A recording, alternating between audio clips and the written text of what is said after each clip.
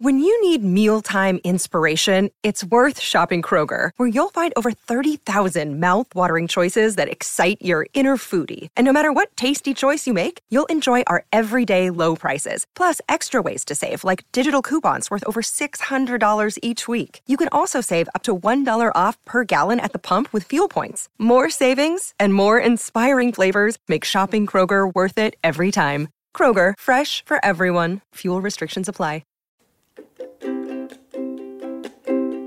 Welcome to another edition of Children of Song, the podcast that explores what it must have been like to grow up surrounded by music. For those who might be joining us for the first time, we're speaking, of course, with musicians whose parents made it big in the music industry, or those artists who started playing and writing songs when they were still very young. For these artists, making music is as natural as breathing. One of our guests today fits in both of these categories. She was 3 weeks old when she was loaded up into a tour bus with her parents. She started wowing crowds when she was just a toddler and has been writing music and entertaining fans ever since. Today's going to be a little special because we're going to meet her parents, who were also children of song. We're going to get to know some secrets and learn how all this began, so it should be fun. But first, I'm Brad Newman, the producer of this series. And today I want to welcome in a new co-host. He's a multi-platinum artist and a child of song himself. I'm so pleased he's agreed to join me on this little passion project. Say hi to Gunnar Nelson. Super excited to be with you. Oh, thank you so much, Brad. Excited to be here. And I'm a little biased about today's guests. These are my family. What can I say? Michael and Kathy and Alyssa, fellow children of song here. And I don't know, what can I say? They were in my wedding. You know, and they're the godparents of my kids, and Alyssa is my sister. And the thing that's always blown me away is how connected this family is, and how much they support and love each other through music being a common language that kind of transcends a generation. So can't wait for this one. Well, I'm glad you're here because we've been meeting all these children of song, and to have one kind of with me by my side through this process is, I think, going to make it a little interesting, give us a little more perspective. But as you mentioned, we're here, right here in your home here in Franklin, Tennessee, and Jamie Pfeffer is our engineer. As you mentioned, Alyssa here, today's first guest, she started singing early. She was performing with Kenny Rogers when she was 10. By 13, she was writing her own songs. Besides her own 3 albums, she's written for Jesse James Decker and Steven Tyler, as well as a handful of other artists.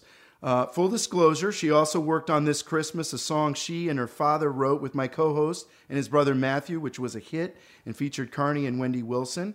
She also makes up one half of the Sisterhood with her bandmate Ruby Stewart, who is also a child of song and the daughter of a rock and roll icon, Rod Stewart. Please welcome Alyssa Bonagura to the podcast. Thank you for having me. So good to have you here. Happy to be here. And also joining us in the studio are the folks who nurtured and supported this talent, who are both children of song and also major songwriters and performers. The lovely Kathy Baillie and talented Michael Bonagura met on a blind date and ended up making beautiful music together. He co-wrote There's No Stopping Your Heart, a #1 song for Marie Osmond. But Mike and Kathy, along with Alan LaBeouf, later Lance Hoppin and Roger McVeigh, would form the American country band Baillie and the Boys, which would produce hits like Oh Heart, Fool Such As I, personal favorite of mine, Wish I Had a Heart of Stone, and Long Shot. They had 9 top 10 hits and were sought after by other big country stars like Vince Gill and Randy Travis for their beautiful 3-part harmonies.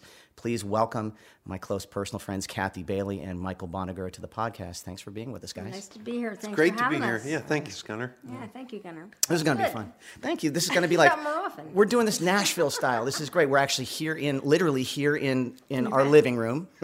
And this happens In the round. In the round. How cool. And this is kind of cool because we get to talk story, and I'm actually going to get to learn a lot about your past too, because I kind of came in late to the party after everything was just cruising and cooking along. But I'm reading some of these questions in advance, and I'm pretty excited to We be could here, actually so. get the Blooper to run for their money. Yeah, there we go. Give Erica a call. All right, so let's start with you, Alyssa. Tell us what your first memories were as a child, hanging out with your hippie parents, on tour, and you guys around the country on a tour bus. What were you guys thinking about bringing a 3-week-old on tour? How'd that happen? I don't even know if I was thinking. I just knew that I had to do it. We didn't have a choice. I had a hit song on the radio, and I was having a baby. And I said, I can do this. Yeah, I mean, we really didn't have a choice with mother and father both doing the same thing at the same time. Mm-hmm.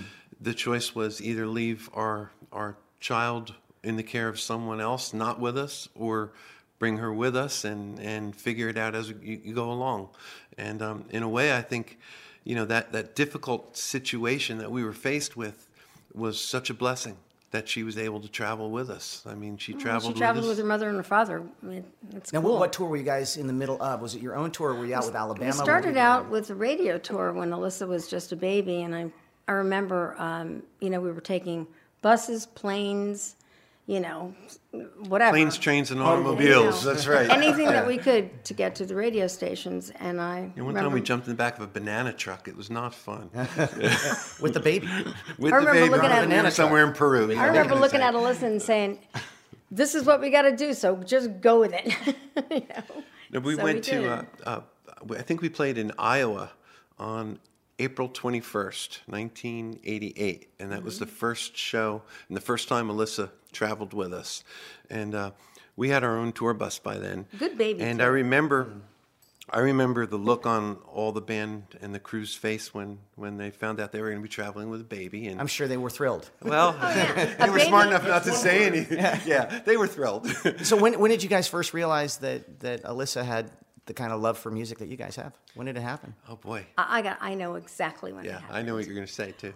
We were working on our second record, I guess it was, right? Mm-hmm. And Kyle Lanning produced all of our records, and I'm sitting in the back with Alyssa, and she's like maybe, I don't know, 1.5, something like that. She's sitting there with me on my lap, and she starts singing this. Could have been Turn the Tide or something like that, right? And Kyle turned around and said, "Was that you or her?" Wow. That's when I knew, because she was exactly in tune with me. She just knew everything that I sang all the time. Liz, you came out of the womb with perfect pitch. She did. I think she did. The interesting thing about it too is Dan Seals was recording at the studio the same time we were during this 3-month period, and Alyssa was much younger, and he used to come in while we were in the studio, and he'd say, "Can I borrow your daughter to go over some of my songs with?" And now she was just 5 months old, 6 months old. Right. And we'd say, "What do you mean?" He goes, "Well, she stares at me and she won't take her eyes off me when I'm singing." And he goes, "I just feel this connection." He goes, "And if I could just take her out in the other room in the studio and just go over what I'm going to sing tonight," he goes, "I feel really confident about it with her being there." And it was I don't remember that. It was so crazy. It was so crazy.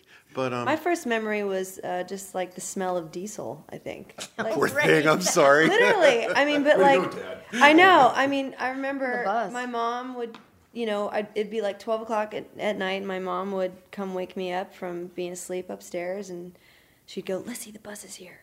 And I was so excited because I love being on the bus, and so we had this really long driveway. The bus would pick us up at the house.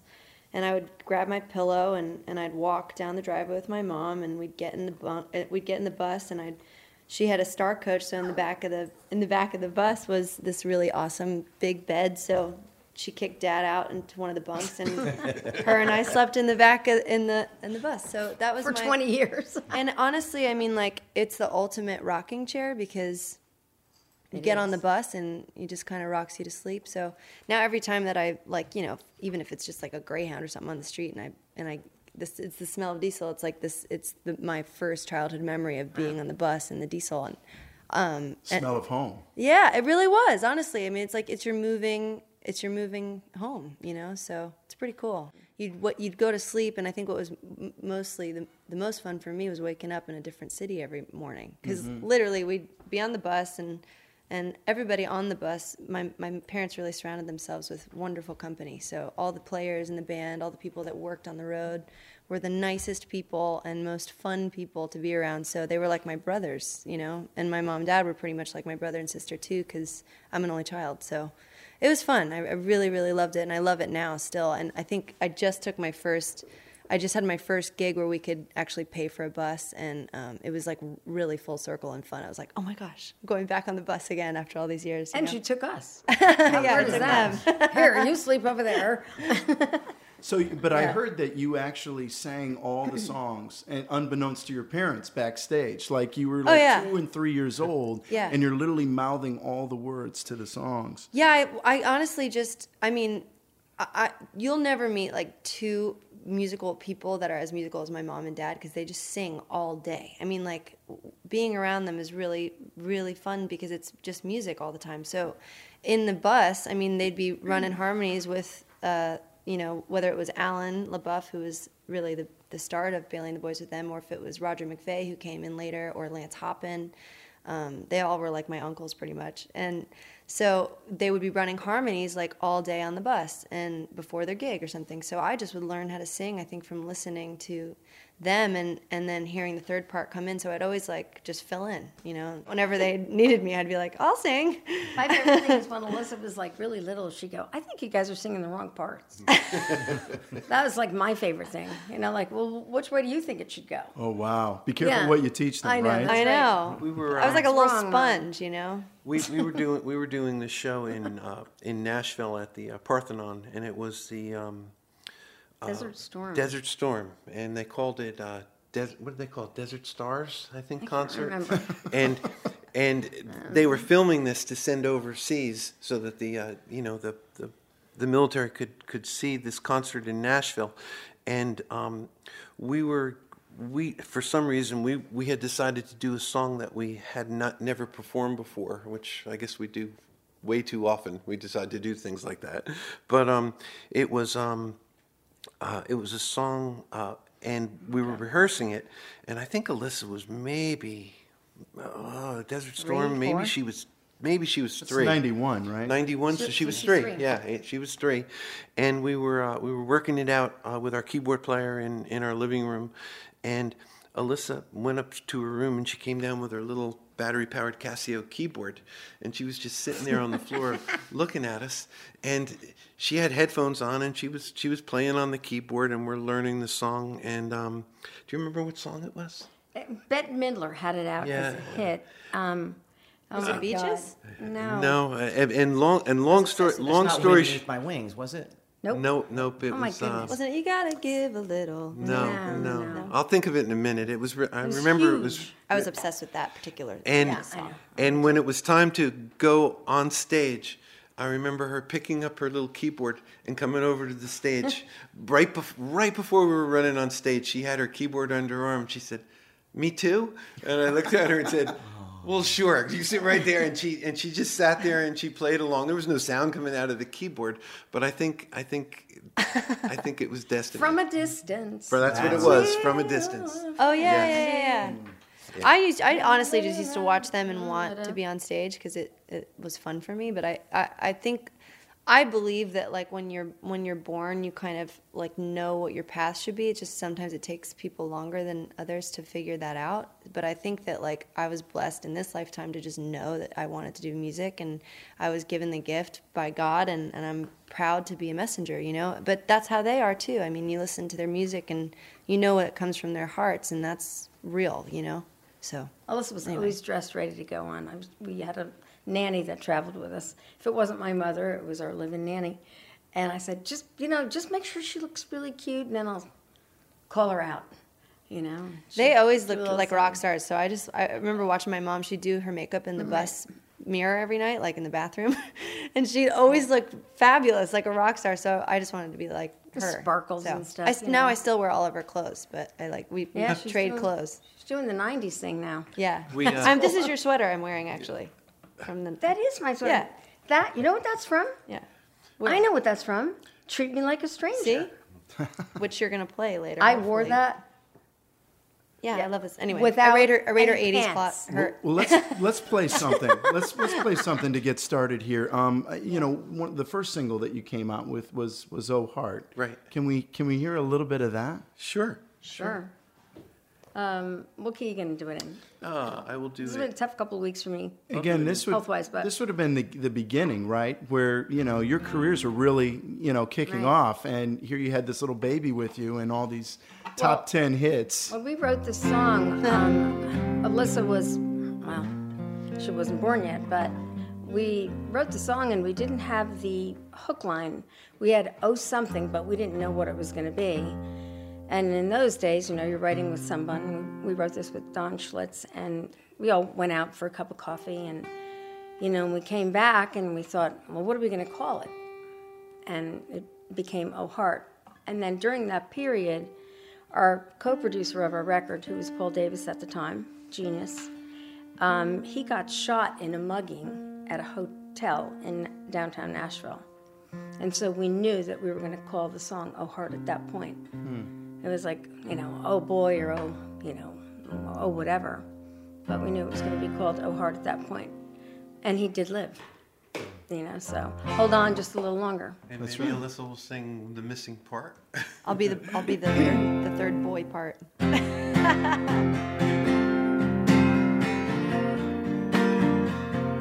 Oh, heart,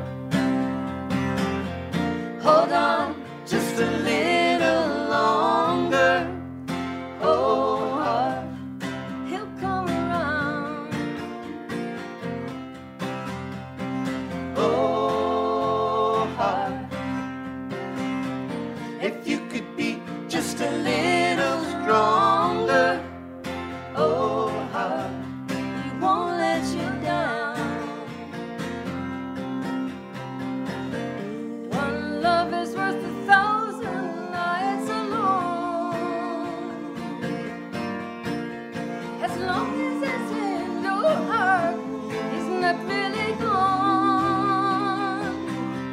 So hold on. Oh, you got to believe When you love someone. you wait a little longer. If his love is true, he'll come around. Oh, heart.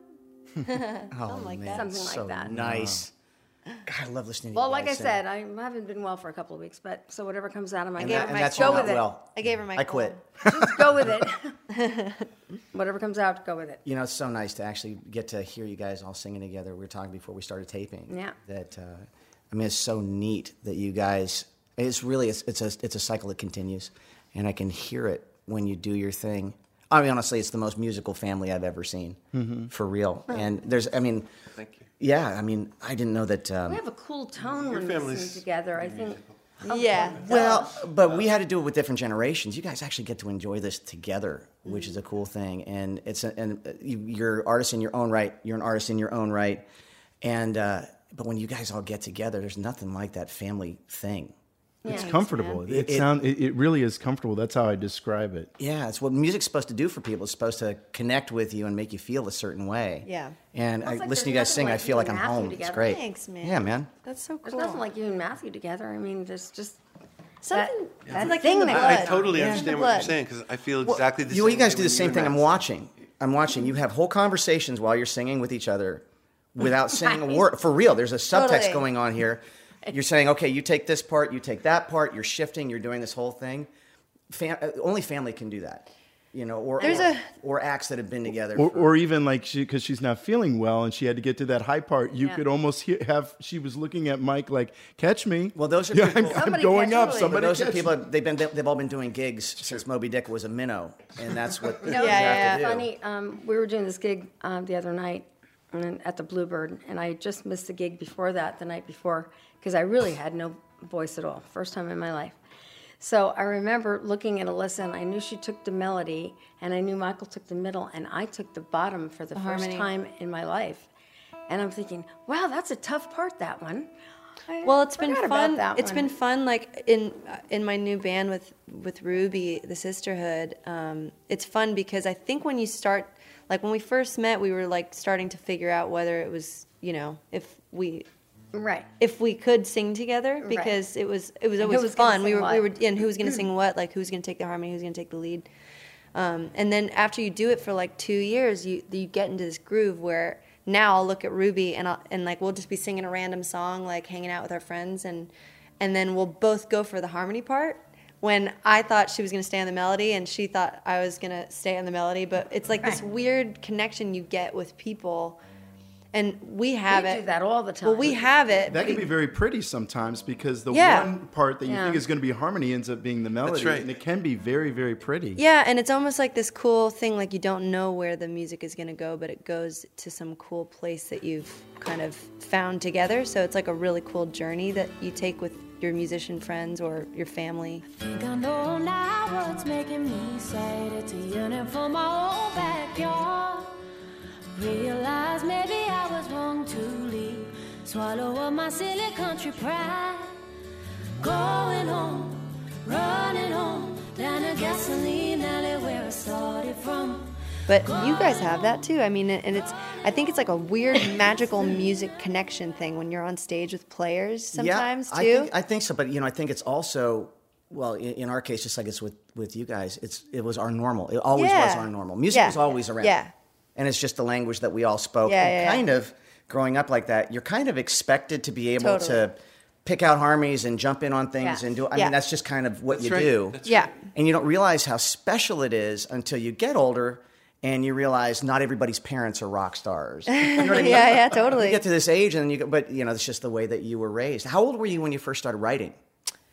I have. I 10? I can answer that, and I have proof. I remember the dancer song I that have. you wrote. You were 5, and was I have. 5? I have a cassette of 7 songs that you wrote when you were 5 years old. No way. Yeah. 5 years old. I was Could you send obsessed. me that so we could put Nope. this in? I was obsessed with dancers. Like I really wanted to be a I have it in dancer. a time capsule. So I started dancing when I was like a ballerina. I was like really wanted to be a ballerina, and then I learned that my feet were too flat, so I couldn't really be a ballerina. So I decided to be a tapper, which is I think what helped me with my rhythm on guitar because I just really wanted to be artistic all the Fabulous time. dancer. And Oh my they God. wanted me to be normal, so I went to school. Like I went to public school and would go out with them on the weekends. They're like, "You need to have a normal life, somewhat normal Or life." go to school and then come back out. So I was like, all right, I'll start dancing, maybe whatever. So anyway, I remember writing that song with you, Dad, because I was like obsessed with ballerina. I actually didn't write it. I just followed you. No, what was the song called? It was was called called Dream About Dancers' Lives. Dream Remember? About Dance. Yeah. Can Oh, we hear wow, some of wow. this? Do you remember it? Are you kidding me? Come on, I remember come the on, melody. go for it. Dream Go for it. about dancers' lives. I honestly don't remember. I dream when I close my eyes. Let's see if I... Now this is at 5, right? Yeah. Yeah, if I... Wait, that's it. Thanks. It was like... as in... Well, I'm always amazed If at you how remember this- Alyssa remembers every song she's ever written. This is it. That's how it goes. Dream when I close my eyes. Wasn't that? Pirouettes dancing all around, flying in the air and never touch the ground. That's all I remember. Wow, that's right. That's cute. It's like a lullaby. It's cute. She wrote that at 5. Something like that. It's amazing. Yeah. You know what? There was this song we were You just will be talking cutting about. that one day, won't you? No, you have to. You have to do a One day, children's I'll record. do a That'd be children's fun. record. We were talking last night. I said to Alyssa, Really be fun to do. you remember the song Bracelet? And it was years ago. We were on tour with Marty Stewart, and I took Alyssa out of school. And I think she was like I was like 15, I think. There's a freshman or something like that, And there's but- a funny story about how we got on that tour, which I want to interject. We got a call to do this tour, and the pay really wasn't good enough. So I turned it down, and I said to the promoter, but I know someone else that would probably love to do it if you want to hire my daughter Alyssa. And I said, and her mom and dad will probably have to be along for the ride, and we always get up on stage with her if you want to do it that way. And that's exactly what he did. Yeah, I got to open for you guys. Yeah. And yeah. And then we it was opened my for first. Marty. It was my first like tour doing my own songs. And how old were you? I was 15, I think. Wow, that's epic. It was you guys, so fun. Oh, I can't imagine. Thank goodness for the internet, because she got all her homework. Yeah, they sent me all my work. Email and was video awesome. blogs of her It homework. was Father Ryan High School, and they was were like- they were glad to They do really it. supported It her. was like a 2-month tour, but we did a lot. I mean, I was always like obsessed with, music and theater and dance in school too. And so like at Father Ryan, I started the dance team there, and then we do these benefit concerts for Father Ryan, and, those were fabulous. and we'd get Kim Vince Carnes, Gill, Vince Gill, who everybody. I've known since I was a kid because they toured together, and Jenny Gill's a really good friend of mine now, and we're both like the Offspring kids. She'd hear the songs Jenny like and you. Alyssa write. They're Really? amazing. Oh, I'd like to hear this. Really Jenny fun. and Vince are obviously on the podcast. Yeah, and yeah. She was amazing, and She is. and They're just he a gets so beautiful family. emotional with her. Like Totally, they're doing yeah. harmonies together, and they were Yeah. talking about harmonies, and he's Yeah. literally tearful. Yeah, you yeah. know, with her. He's really he's cool. a very sensitive guy. When he was on RCA, we were on RCA together, and I was thrilled because he asked us to sing on his record, and so we bounced back and forth on. We'd sing on his, he'd sing on ours. So Pretty cool. it became this really cool thing. Even touring with him too. We were all like the new kids on the block. But this tour in 2003 with Marty Stewart was the coolest thing because we ended up in somewhere close to Pocatello, Idaho, and we were going to spend Christmas with my girlfriend, Candy Clements, in Pocatello. From high school, right? From high school, yeah. And it snowed every day since we got there. And we couldn't almost leave. 3 weeks. We were Snowed like literally stuck in 7 the feet mountains a day. for almost 18 days. Wow. There were multiple storms coming in from different Right. directions constantly. So We've we never couldn't seen get out. snow like that. And there was a girl there that I became friends with, and she was Across like, the let's street. go skiing. So we went skiing, and then there was this guy she introduced me to, and I Right. totally had a crush on him, and so I wrote a song about it. Called The And Bracelet. he gave me this bracelet, and I remember I wrote a song about the bracelet, and that's kind of like... And someone brought that up. My neighbor brought that up to me the other day, and she goes, "Do you have a copy of Alyssa's song?" I was just always Bracelet?" writing. Like, anything I ever went through, that's what I was Well, I can attest to that. I'm just hanging Song around. about a you. bracelet. Yeah. A drop of a hat. Oh, Yeah. Let's write a song about Yeah. that. And she just breaks into something. It's Yeah. Is it quick for you? Is it sort of lightning in the bottle when you come up with a song, or? Yeah, it's like a... if it's not quick, I think that it's not meant to be. Like, and I've been learning that recently because I when I graduated, I went to college in England at the Paul McCartney School, and I went for engineering and production because I wanted to learn how to record my own songs. And that was basically because my dad had like this 5-track, was it a mini disc recorder that we would We had a was it mini write disc. songs on? We Was did. it We had a 8 mini disc. channel? an 8-track, and I remember like recording all my harmonies, and I just became like obsessed with being able to like get the ideas out on tape. And so I found out about that school, and I was like, all right, that's the only place I'm going to apply, and if I don't get in, maybe I'm just like meant to just do music. But I got in on a full ride scholarship. Like, don't know how that happened, but because I didn't really know much about recording, but I knew I more than wanted, you thought. but I knew I wanted to be a producer. So anyway, when I got out of that, I graduated college in 2009, and I got a job writing songs, and I didn't realize that like writing all these different kinds of songs would almost make you like lost, because I never like questioned like who I was as an artist in high school or even before then. I just was making the music that was in my heart, or like these ideas that would come from the sky, and I'd be like, oh, I need to write that. But then when you get into that groove of writing for other people, and they're like, oh, well, Mariah Carey's looking, can you write a song for her? And I was like, all right. And so I'd like, obviously I was obsessed with pop music and country music, just top 40 radio basically. So I would listen to all these songs, and I would be like, oh, I think I can write something that they would want. And so I'd write this song, and it would be, to me, it would sound like something they would do. But at the same time, like, it almost makes you kind of question, like, well, do I like R&B now, or do I like rock and roll now, or am I a country singer, am I a folk singer, like, what am I? And then everybody starts asking you, like, what kind of artist do you want to be? And I'm like, I don't know. I knew before I started writing all these different kinds of songs, But anyway, it's really tough to write for somebody else, to go into a writing session and, they say, we want to write this for so-and-so. I can't do that at all. Well, there's a different headspace, because you started out doing jingles. Right. Yeah. I mean, that was your thing, and obviously Yeah. you're doing things on commission. Yeah. I didn't know growing up in California that I was grooving along to a food commercial you guys made, like Classic. Yeah. We were handed It's amazing. handed a lyric from an ad agency, and we signed a right to hire agreement beforehand, and they said put some music to this, and it was our original member Alan LaBeouf and Kathy and I, and I remember we were in Bernardsville, New Jersey, and Kathy's her aunt Gent Camelucci. We were in her basement, Real and in about 30 seconds. Can you sing it? Yeah, you sing it? 30 seconds we came up with. It was for Burger King, Yeah. right? Yeah. Do it. Hold 3, 4. Hold the pickles, hold the lettuce, special orders don't upset us. All we ask is that you let us serve it your way. Have it your way, have it your way, have it your way at Burger King. Doesn't that make you want a burger? I'm hungry. Yeah. But you too. You actually started out too when you just came off the Paul McCartney school, right? And then, Yes. Now, did you write Sunshine in England? I did. I wrote a song called "I Make My Own Sunshine." It was like raining all the time in Liverpool. The most rain I've ever seen. Actually, it rains that much here in Nashville. Now that I think of it, but Really? But it's always like so cold there and not much sun. So when the sun comes out, you'll see all the people in the parks because they just like want to. And it's suntan. cold. It's like 60. But I remember my friend They have and I were. bikinis on. I know, and I remember me and my friend were walking down the street. I think we're on our way to a show or something, and I was like, "Doesn't the sun ever shine here?" And she goes, "It's all right. So we make our own sunshine."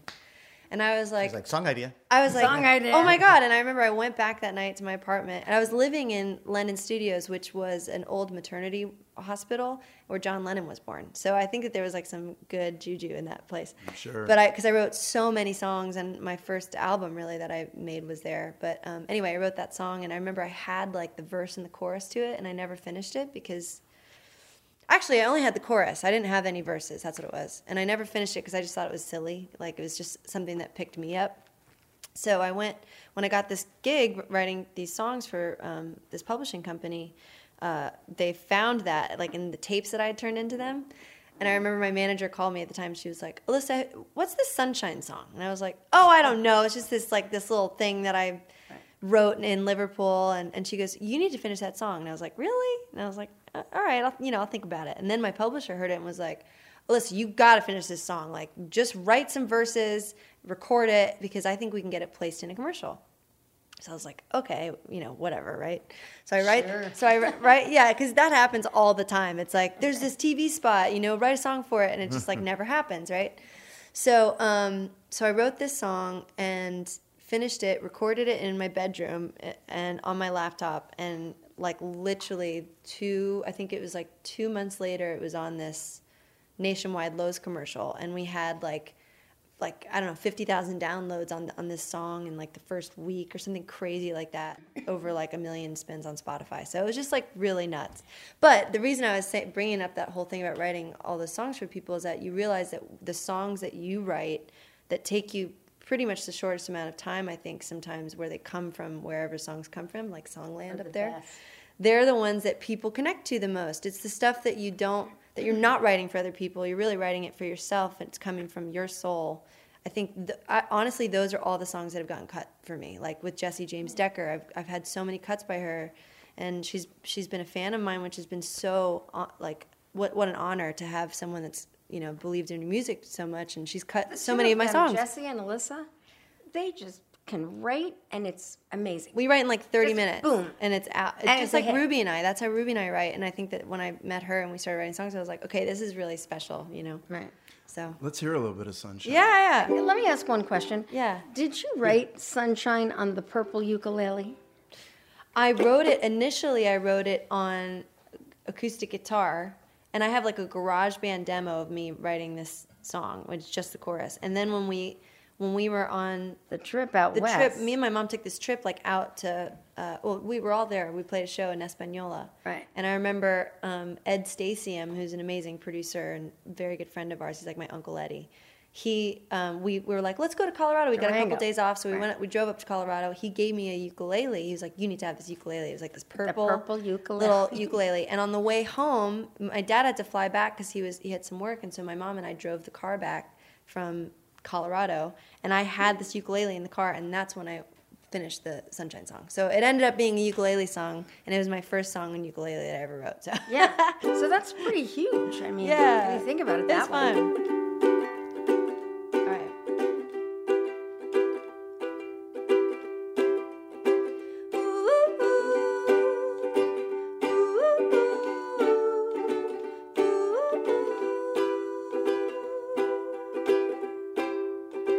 Everything is wonderful, everything is great.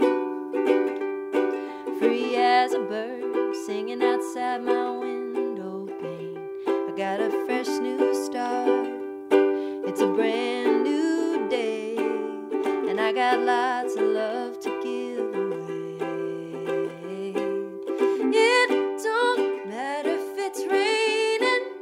Nothing can faze me.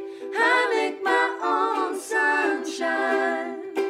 And if you think you can break me, baby, you're crazy. I make my own sunshine.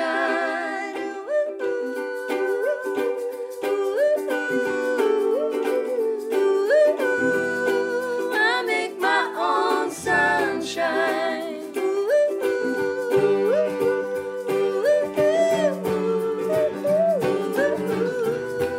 I make my own sunshine.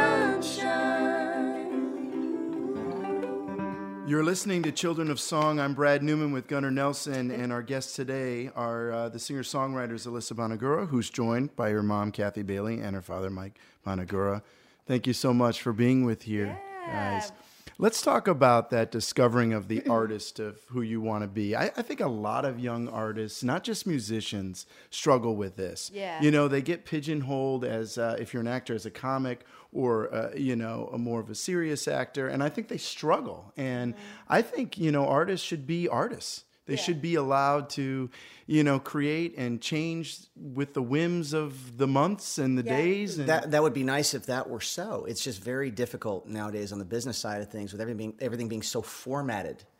And I just, as an observer, I've watched Alyssa, who I admire so much, over the last 5 years go through this process. She writes so much and loves so much about so many different kinds of music that you touched on that a little bit earlier about picking your direction for you when these songs from God are coming in all of the time. And the last thing in the world you want to do is stop them from happening. Right.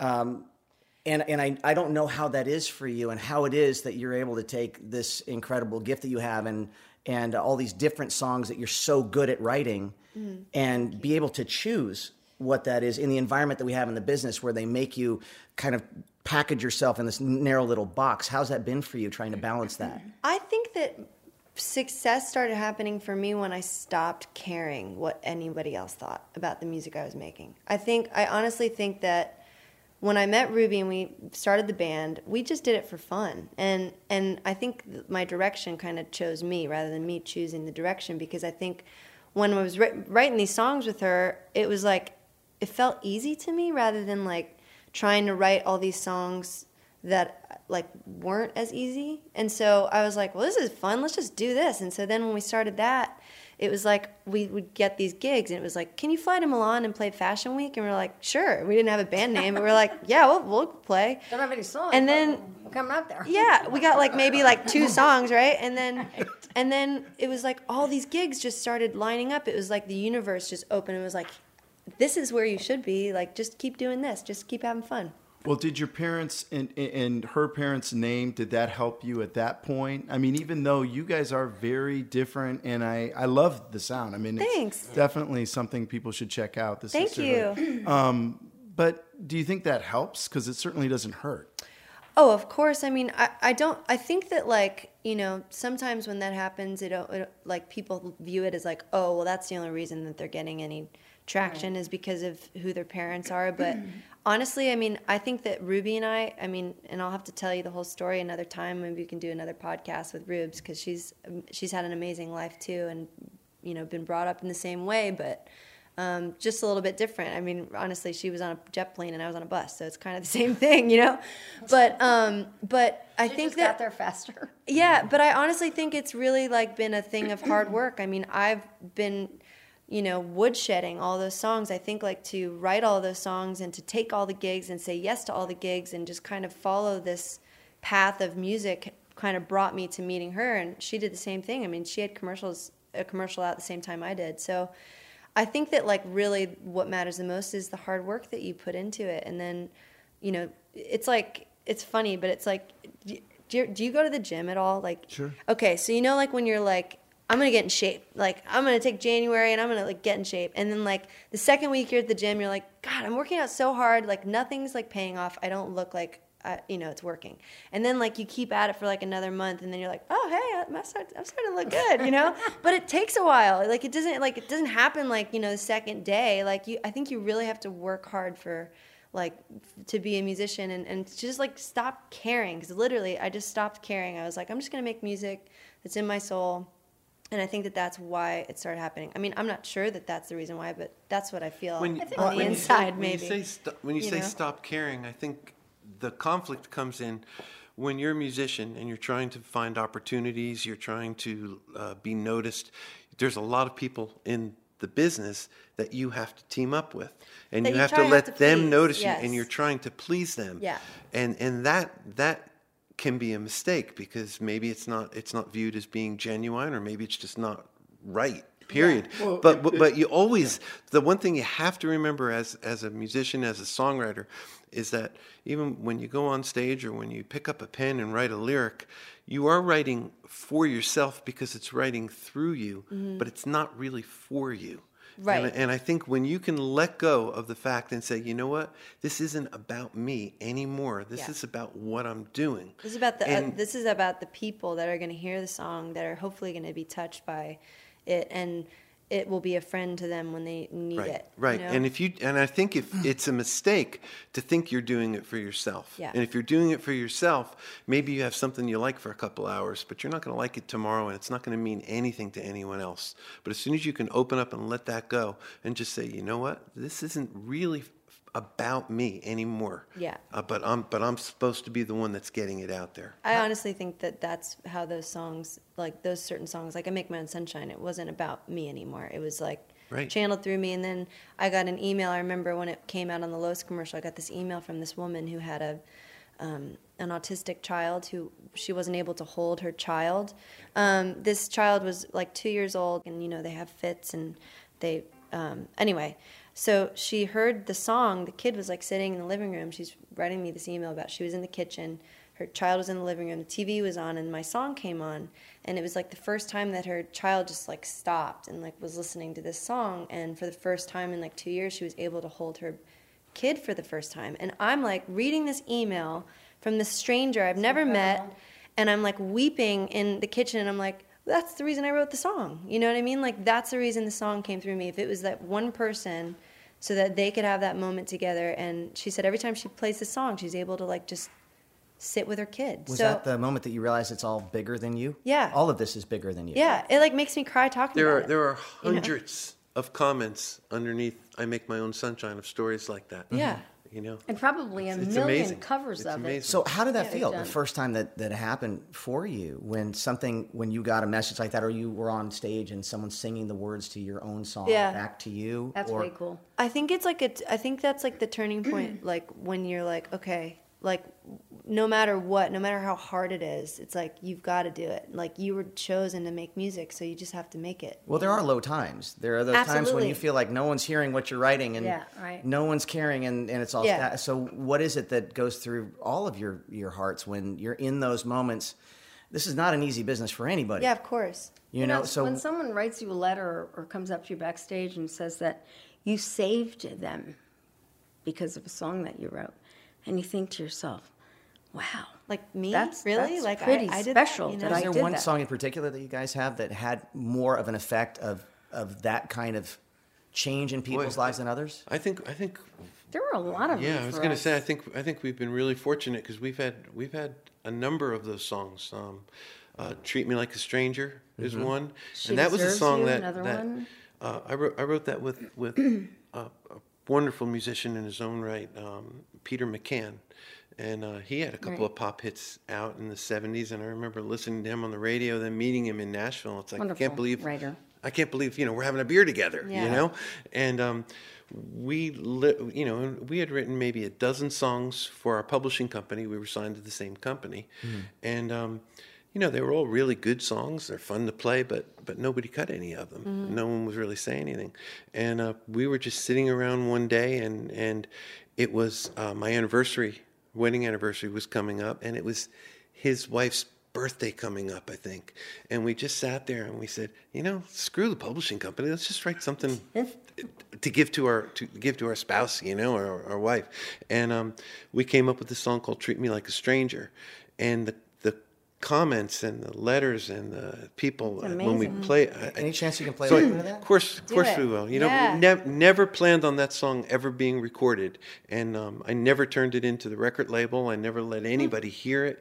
And our A&R person, Mary Martin, It was actually on one of the CDs that we sent in, because we would send her in songs all the time by mistake, and it was the last song that wasn't supposed to be there after 5 songs that I was absolutely certain they were going to freak out over that nobody liked, And she calls me up and she said, "Well, you didn't say anything about this song." She goes, "This is a song you got to record." And I said, "Not that one." I said, "No one's going to want to hear that." And she goes, "Are you kidding?" She goes, "That's the song you need to cut." So that was an interesting song for us because, "Come On Like the First Time," the record label was thinking, "Oh my God, they're never going to play that on the radio." It was the first, I think, kind of sexual video ever by 2 people, but we're husband and wife and we're laying in bed and kissing one another, and they did it, but they did it. And it went to number 2 for us. Who would have thunk it? When we were doing the video, the director came out and I was wearing he looked at sweater. me and he goes, "Okay, costume change." And I said, "What?" And he goes, "Now we just want you to put these on." And he handed me, a pair silk shorts, silk underwear. And he goes, "That's all you're going to wear in this scene." I said, "I'm actually okay with that, but I'm not sure anybody else will be." He thought you were Mormon. Yeah, and silk shorts and that silk is so and funny. the first edit of that video was way too much to play on CMT they or called anywhere it the else. tongue video. That is so funny. Remember? Well, listen, And Don't take me there. I don't want to. I couldn't La, watch la, that la, video. la, la, la. I remember being. I was waiting for the gross. Yeah. But anyway, It was the strangest costumes because I wore that sweater and like just When a I'm pair wearing- of underwear under it, and I'm short, so I mean it kind of came down to my knees, But I'm thinking this is weird, and, But okay. and as life would have it, when we shot the video, they spent about 5 hours setting up A rain machine. Setting up A rain rain machine. machine? They had more rain than you ever saw. And just before we shot that scene, we were down in Coconut Grove, Florida. Dark clouds came Downpour? overhead, and it downpoured like no one had That's ever seen. funny. They never even used the rain machine. So when you see that video, that rain was all ready to happen artificially, but it was the real thing that happened. That's so I funny. remember my dad watching that video and he said, "Oh my God." He said, "You can't kiss him." I said, "Daddy's my husband." And he goes, "Well, I don't know. I don't want to watch it."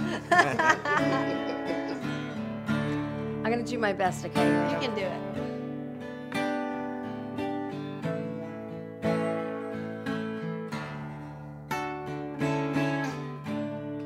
Sometimes I get worried that you get tired of me. I hope I'm still the lover that you want me to be.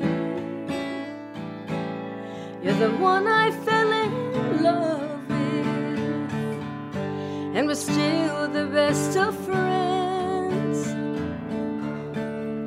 We haven't changed a bit, all the pieces fit, but tonight we can't pretend. Treat me like a stranger, like someone you just met. Come on like the first time, and I'll play hard to get. Move me in the moonlight, the way you did back then,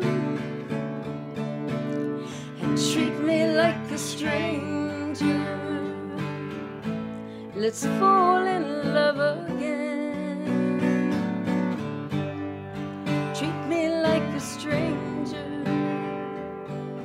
Let's fall in love again. Yeah. Oh, that is so nice. You know what's interesting is you have so much emotion in your song, obviously, but so do you, Alyssa. And I think you really hear that in I Want to Marry You. Thank you so much. Yeah, I wrote that song, obviously. The boy I'm dating, he's literally my soulmate. His name's Graham Whitford, and And I wrote this song for him one morning. I remember waking up, and I thought it would be really funny to play it for him because I've never really like felt like that about any guy that I've dated. And I was like, well, if he hears it and he runs away, then I guess he's not the one. And he didn't run away. So anyway, there's this song called "I Want to Marry You."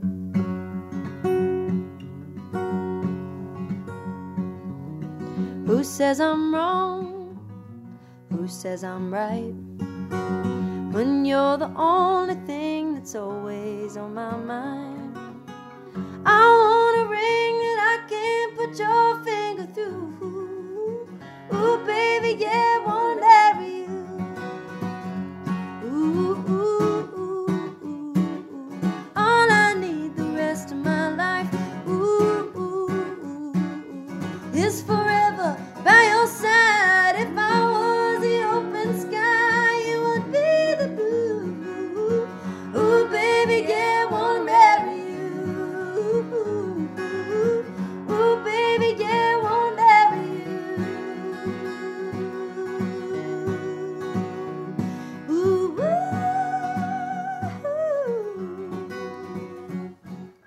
ooh. Yeah. Nice. You guys are so Cool talented. tune. It's kind of hard to talk after something like that. God. You know, I love that song. I might be biased, but here we are. So we're actually recording this that time of year. It's the end of the year, Christmas season, Yeah. and all that stuff. And every night I get to go out and I get to hear all of you guys and get to sing with you, whether or not you know it. But we actually wrote a Christmas song together, which was really cool. Next one's going to be the birthday song. Got to Yeah. be a replacement for Do the it. birthday song. We have to do that. You should do this Christmas. But I was noticing this when I read your bio, and correct me if I'm wrong. We released that song together 2 years ago, and it legitimately went number 17 on the AC charts and Billboard, but it went number 4 on the holiday charts, and it was the only independent in the top 40 to actually chart at all. It's awesome. But I think that was that one of your first, if not your first, as an artist, top Yeah. 20 Billboard hits? Yeah. Because I know the Sisterhood's going to go through the roof, and as a solo artist, you're going to do your thing. But the fact is, That I was your get to, first charted single. Yeah. but that makes me As an feel artist. really, really yeah. good. And I Proud of think that song to do Well, with you you should. guys. Well, I mean, for the really record, you walked into the room and said, you know, when I was over in England, here's another thing that I had in my notebook, and you had the chorus all written, everything was all done for real, and it was just such a nice thing. And I remember we were all sitting there at your parents' house in the middle of summer, drinking margaritas, Yeah. trying to write a Christmas song, and it's just really neat how many doors great- it's We opened should for sing me. that song. Yeah, let's do it. Can we do this Christmas? Yeah, Let's do I it. think I mean, so. we're gotta talking do about it. it, so you can't tease us like this, Do Connie. it. I'm telling you, it's the greatest song, and it was the funnest record to make because it was all Christmas songs. I love how it turned out. I mean, it's funny like to have an idea of a song and then bring the right people in to finish it. You know what I mean? Like, and I really believe that like that's the most beautiful thing about co-writers too. Is that the one thing about Nashville and like growing up here and you know you call people to write and you're like, hey, you guys want to write a song today? And it's like, yeah, man. You know, and sometimes you leave with like a really great song, or sometimes you just don't gel with like the co-writer and you just, you know, make a new friend. But I think when it happens and you find the right people to co-write with and you create this song that like, you're like, oh my God, yes, that's the smash. song.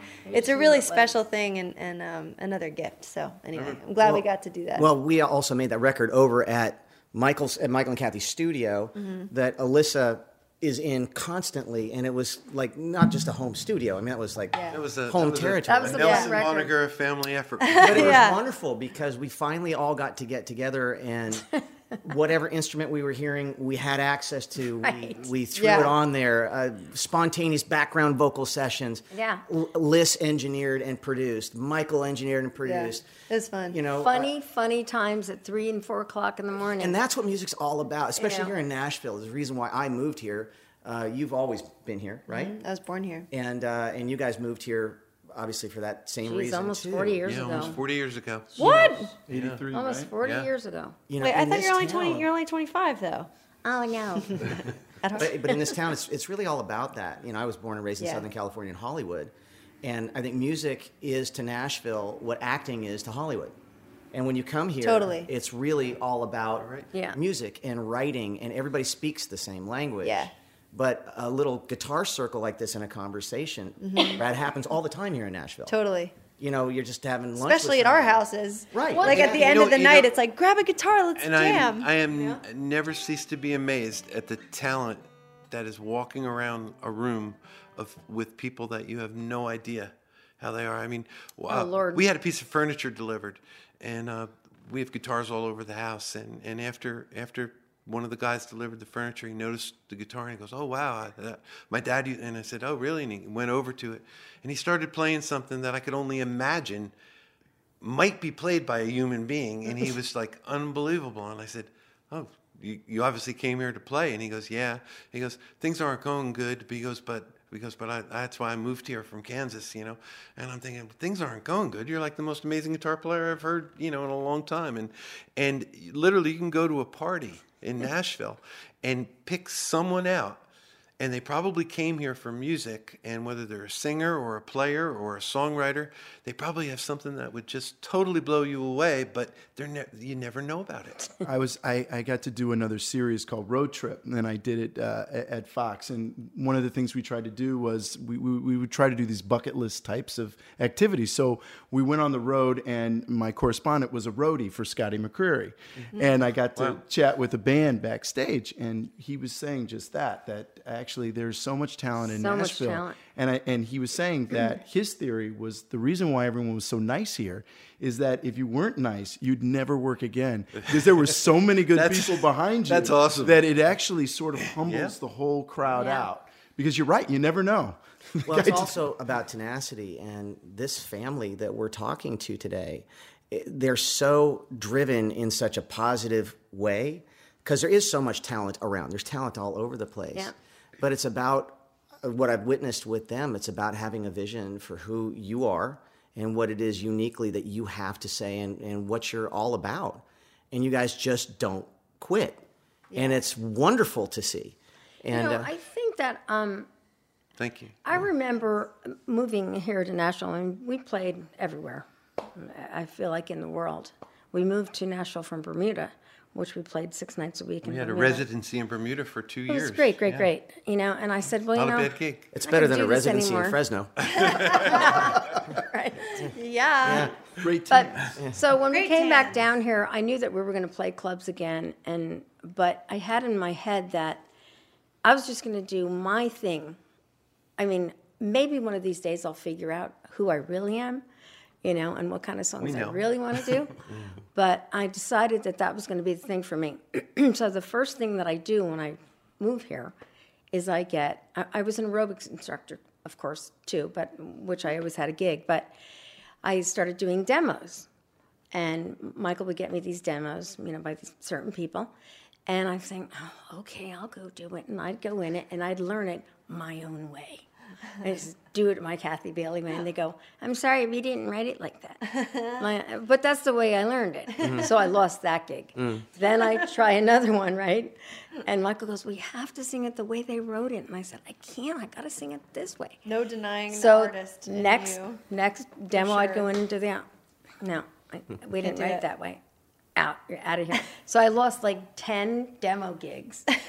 You know, I didn't want to do it anymore because I have to do things my own way. You know, it's just like artiste. Yeah, and that's true. I mean, and it's just like writing session a song. players. You got to do what you love. You It know? reminds Session me of players the are- lyric right behind you guys on the wall that has a tagline: "You can't please everyone, so you got to please yourself."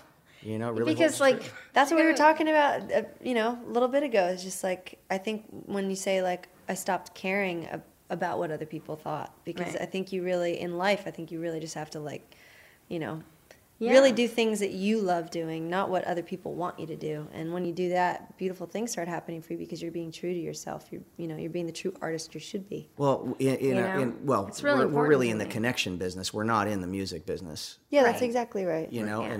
and I think you have to. Yeah.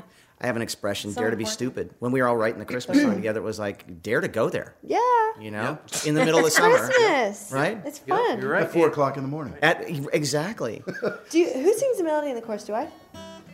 Yes. Okay. I think so. I don't remember. We did this like last week, kind of. I don't know. I'll just, whatever you're not singing, I'll sing. Okay. May the Schwartz be with us. You will know. Yeah.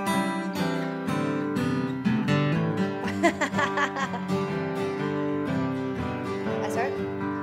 Wanted to tell you for a long, long time. Ever since I can remember, you've been a friend of mine. Now with all the snow that's falling down, and this beauty all around us, Oh, all that's left to do, say I love you.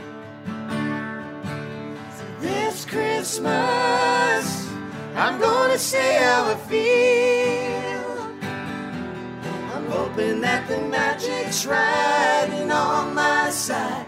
Gonna pray my wish comes true tonight while the firesides aglow. I'm gonna hang that mistletoe and finally let you know this Christmas. This Christmas. This Christmas. Here we go. Falling like the snow this Christmas.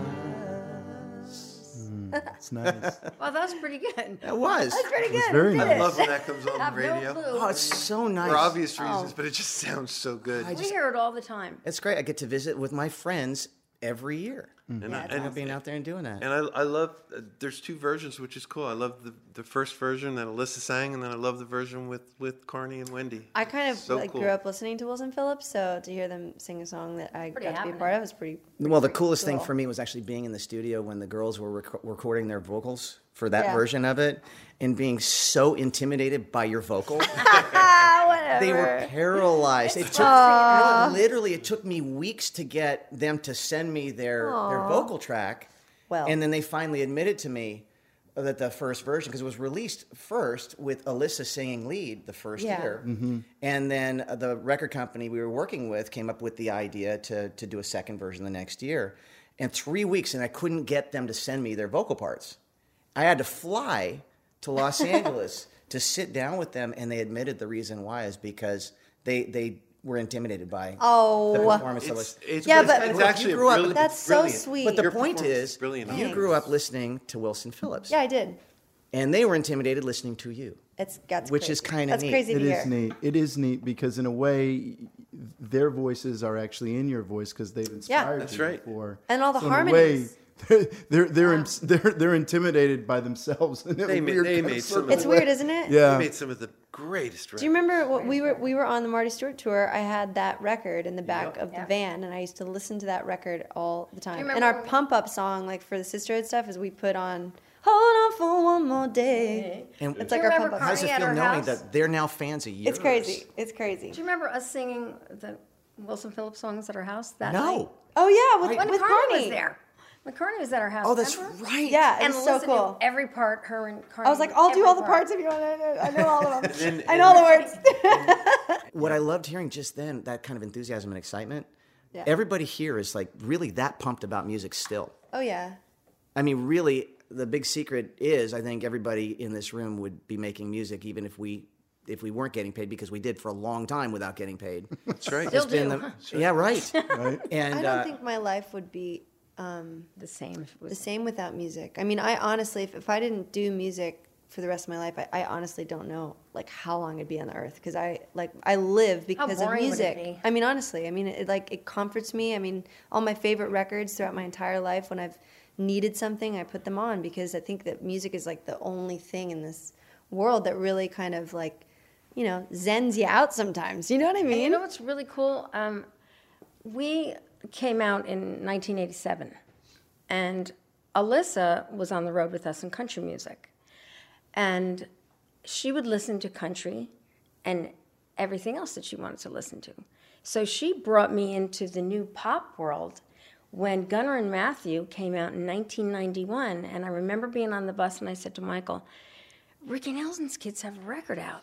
Ricky, I'll never forget that Ricky because it was the same time we came out with Turn the Tide. That's so and cool. Ricky Nelson, I'm sure I've told you this, but was such an inspiration and for me. I mean, when I grew up, you know, not to diss any Elvis fans, but you know, I didn't have an Elvis record. I had all of your dad's records, every single one of them, and the way he phrased and the melodies and the lyrics and the way the songs were just so natural and right. Mm-hmm. It was like something I just gravitated to, and that's cool. We got a gig opening up for your dad in. Did you know this?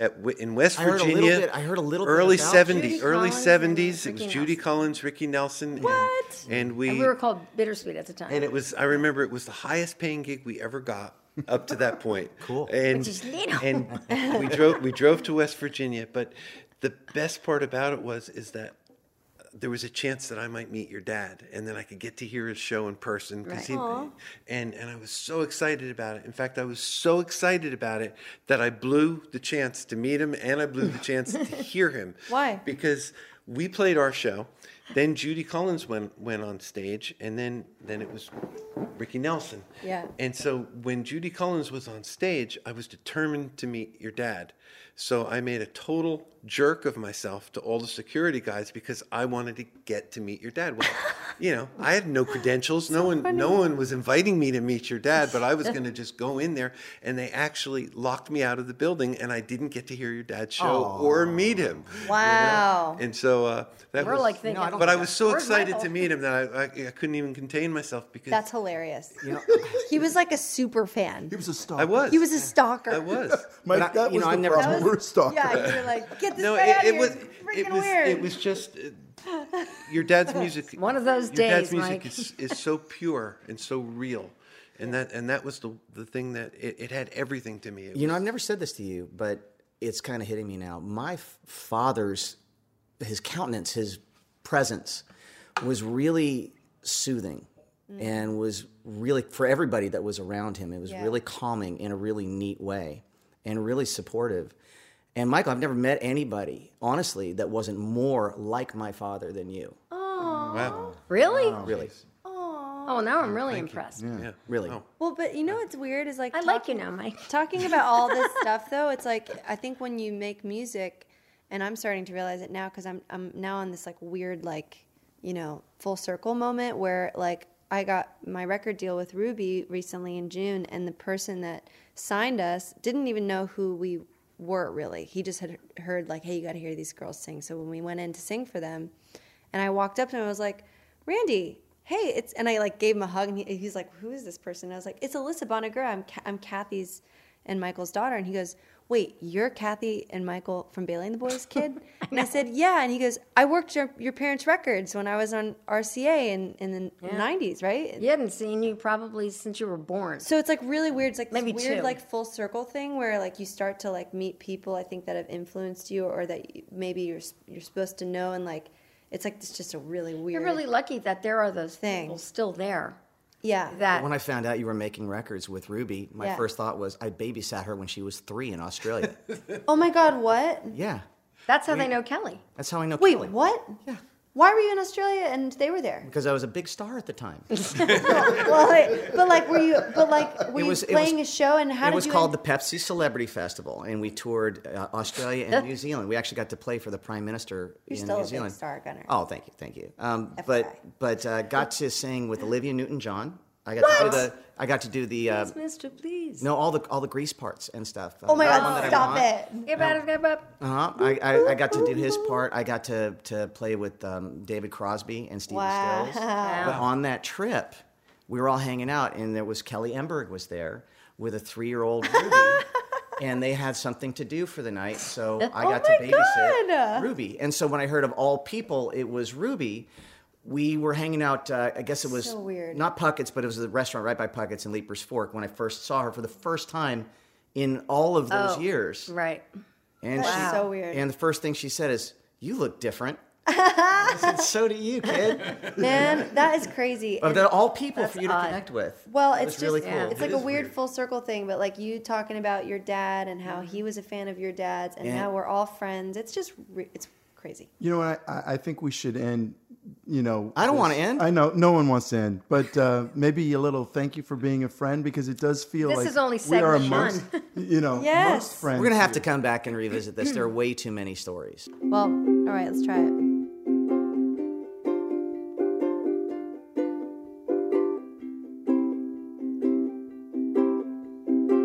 Thank you for being a friend. Travel down the road and back again. Your heart is true.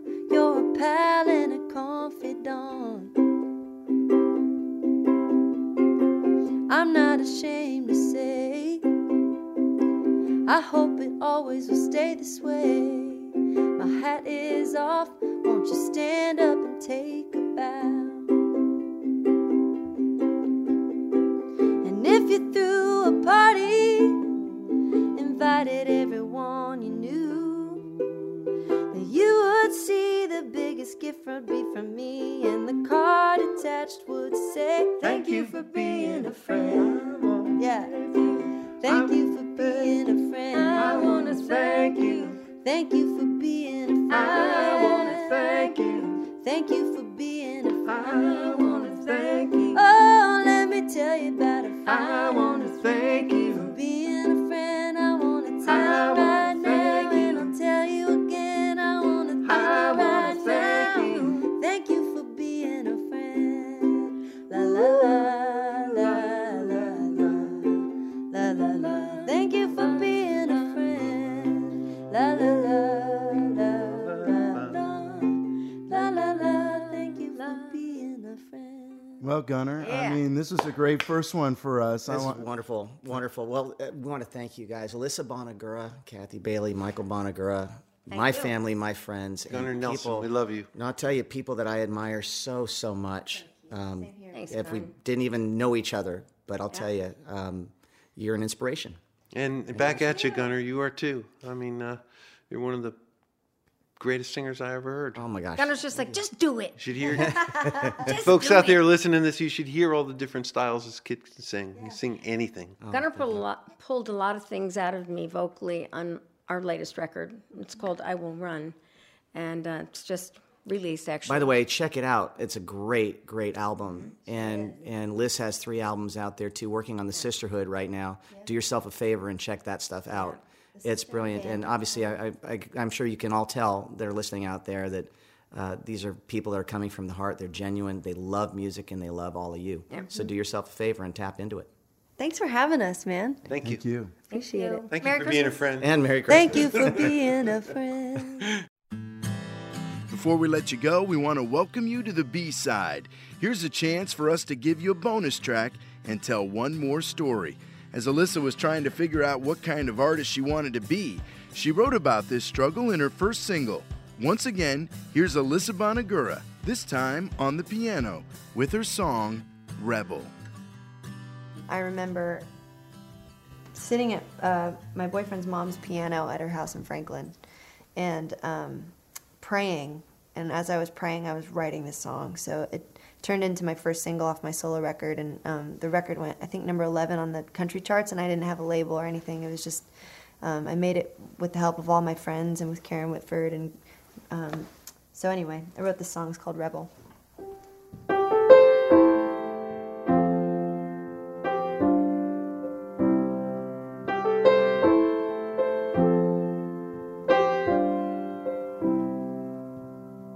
Everybody pulling me in all kinds of directions, trying to tell me what to say, how to think and feel. Truth is that every soul's continually searching. We think we know, but we got no idea. I'm a saint, I'm a sinner, I'm the sky, I'm the dirt. I'm a human trying to figure out this place we call Earth.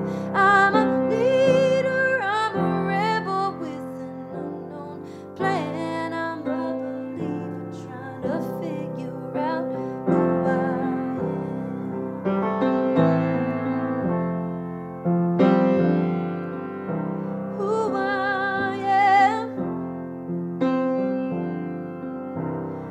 human.